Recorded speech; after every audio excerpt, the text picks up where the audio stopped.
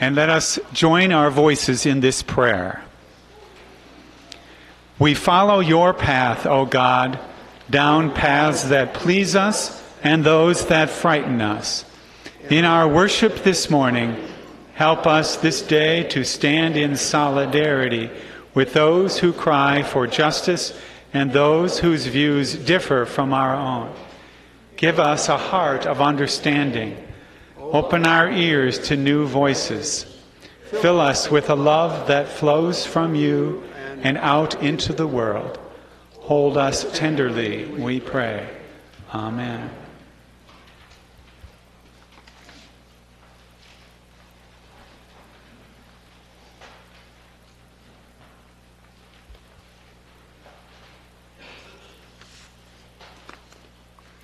Scripture from the book of John, chapter 14, verses 1 through 7. Jesus said to his disciples, "Don't be worried. Have faith in God and have faith in me. There are many rooms in God's home. I wouldn't tell you this unless it was true. I am going there to prepare a place for each of you. After I have done this, I will come back and take you with me. There we will be together. You know the way to where I am going." Thomas said, "Master, we don't even know where you are going. How can we know the way?" Jesus says, "I am the way, the truth, and the life. Without me, no one can go to God. If you had heard me, you would have known God. But from now on, you do know God, and you have seen God." This is the word of God for the people of God. Thanks be to God. Dear friends, these are frightening times.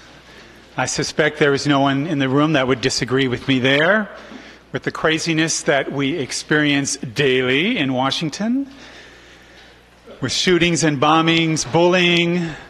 A national leader and a former leader this week threatened to get into a schoolyard fight. We have a new ominous choice for National Security Advisor. We've learned about the cyber harvesting of personal information. And we all know about the attempted cyber hacking of the U.S. election. So newsflash, this is a time of great anxiety and fear.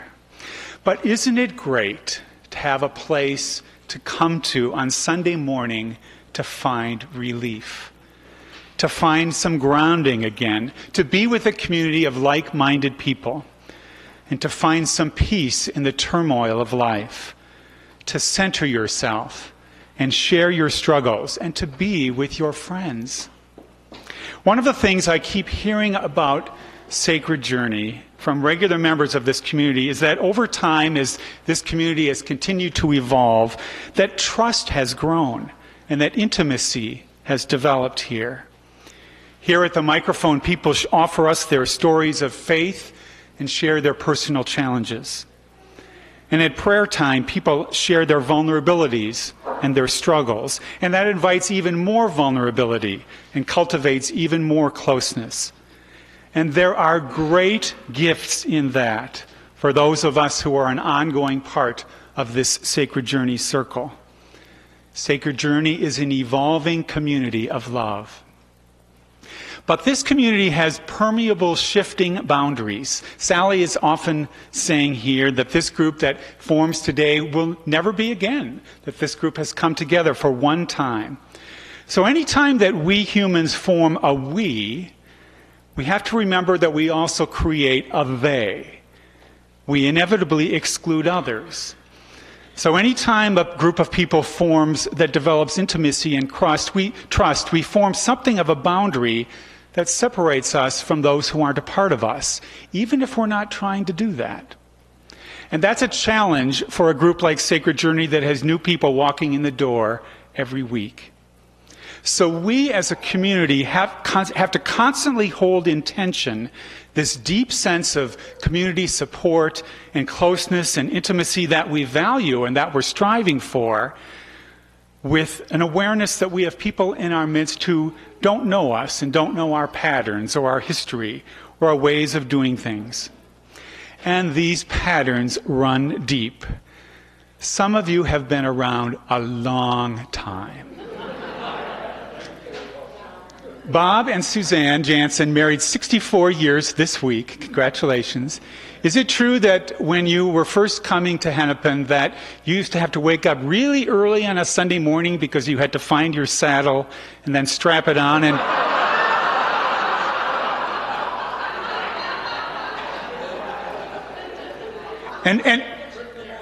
and were you riding a dinosaur to church? Dan Johnson is celebrating a birthday today, and it is a monumental number. Can you count that high, Dan? Congratulations. Happy birthday. But you see what I'm doing here? I am demonstrating the easy familiarity and comfort and teasing of people among a community that know each other well and trust each other. But it can come off as insider talk, and it can make others feel like an outsider. So if you are a visitor here or new to this community, listen. These are some of the best people that I know, I promise you. And I've been a part of some other worshiping communities. You should want to be a part of us, because I think we're the best. And I bet some of the rest of you do too, or you wouldn't keep coming back every week. But those of you who have been around since the dawn of time, and all of us really, we have to be sure that we have boundaries that are permeable, and we are conscious of being inclusive and open to the constant reshaping and reforming that has to happen, and actively work to fold new members into our beloved community. We need to ensure that as we move into the future, that we remain receptive, that we don't exclude others or create insiders and outsiders. Because God knows there's already enough divisions and divisiveness in this world. Now, this story from the Gospel of John that we heard tells the story of people who are also living in very fearful times. They are living under the tyrannical rule of a distant, oppressive empire, but they have become followers of this remarkable, itinerant preacher and teacher and healer who has taught them a way of abundant living, a life of service and compassion, of favoring the unfavored and lifting up the marginalized and the outsiders. This ragtag bunch, who were originally a group of outsiders themselves, have become insiders with him. They formed a community around this man and formed a cohesive we around Jesus. And they devoted themselves to be followers of him and his way. This became their way and their truth and their life in Jesus, his message and his path. They had great passion for this person. In Marcus Borg's book, Speaking Christian, which is our church's lectionary text for this year, Borg says that they beloved him. That it was much more than just believing in him, much more than just an intellectual assent to his message. Rather, they placed their allegiance and their trust and their whole being in this person and his way. So it's really not surprising that in their exuberance and their excitement about Jesus, that they preached that this was the right way, that his was the only way. This was their life. This was the way that they knew. And this was their way of proclaiming their devotion and their commitment to this man. They thought they were right. And don't we think that we're right? In the great theological battle that goes on between Christians who are more conservative than we and we who may be further to the left, don't we think that we're right? Don't we think that ours is the right way? Despite all of the theological battles that we humans fight and get into, I believe that there's only one way, and Jesus was in it. Jesus awakened to the sacred presence within him. He recognized himself as a divine creation. He awakened to the sacredness of his own life, and he saw that same divine presence in all forms. He looked past form even and saw how inseparable all of it is, all that we know. He saw God manifested in all of creation, and he both embodied and preached a gospel of inclusion, of justice and mercy, of compassion and love. He awakened to the great, unnameable mystery, which you can call anything you want. Call it God, Source, Yahweh, consciousness, the ground of our being, but it's edgeless and vast, formless love. And Jesus awakened to it and spoke of it as the way and the truth and the life. So I believe that Jesus was and is a great spiritual teacher. But so is Buddha, and so is Nisargadatta Maharaj, and so is Pema Chodron, and so is La Chu, and so is Gandhi, and so is Martin Luther King, and so is every great spiritual teacher. And so is Betsy Barnum. You are a teacher for me, and not just because of your credentials. And Elizabeth Bennett, you are becoming one of my favorite teachers. Thank you. And Susan Dunlop, hi, good morning. You truly embody love for me. And I could pick out every single one of you and talk about the ways that you embody love and speak of the way and embody the way, because that's what we do for each other. We are all on the same one singular path of opening to or awakening to our spiritual selves, our essence, the divine love planted within us. All of humanity and all of creation on one path, in one current.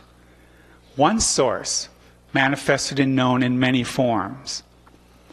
Now, I've got a lot of confidence in the mountains and their ability to follow the way. They're very good at being grounded in the ground of being. And I'm pretty sure that the birds are going to do their part, and I think that Mr. Saposi and Mr. Jansen, who are basically best friends with the birds, would support me on that. But humanity, I have my doubts sometimes. We are going to have real courage to proclaim the way in a world where people treat guns as more important than other people, or treat the Second Amendment rights to guns as more important than the First Amendment rights to free speech. But like the followers of Jesus who processed into Jerusalem on Palm Sunday, we are going to have to march for our lives and continue marching, putting our whole selves, our whole being into the way of justice and peace. We are going to have to listen to and follow our young people. We're going to have to continue to do that, who aren't so jaded, who see past the illusion of division and who want to reclaim a world of unity and peace. We are going to have to be utterly committed to the way, to speak the truth and the life to power, and reach out to those who are outsiders, sharing from our plenty, building the kingdom. And we are going to have to always be expanding our imagination of who we are as beloved community, remembering to see the sacred presence in everything and recognizing that there really is no such thing as an other. One way, one truth, one life, many forms.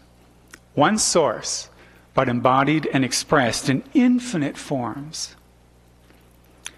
There is a lot to be done, and we are the ones that are going to have to do it. It's on us, all of us.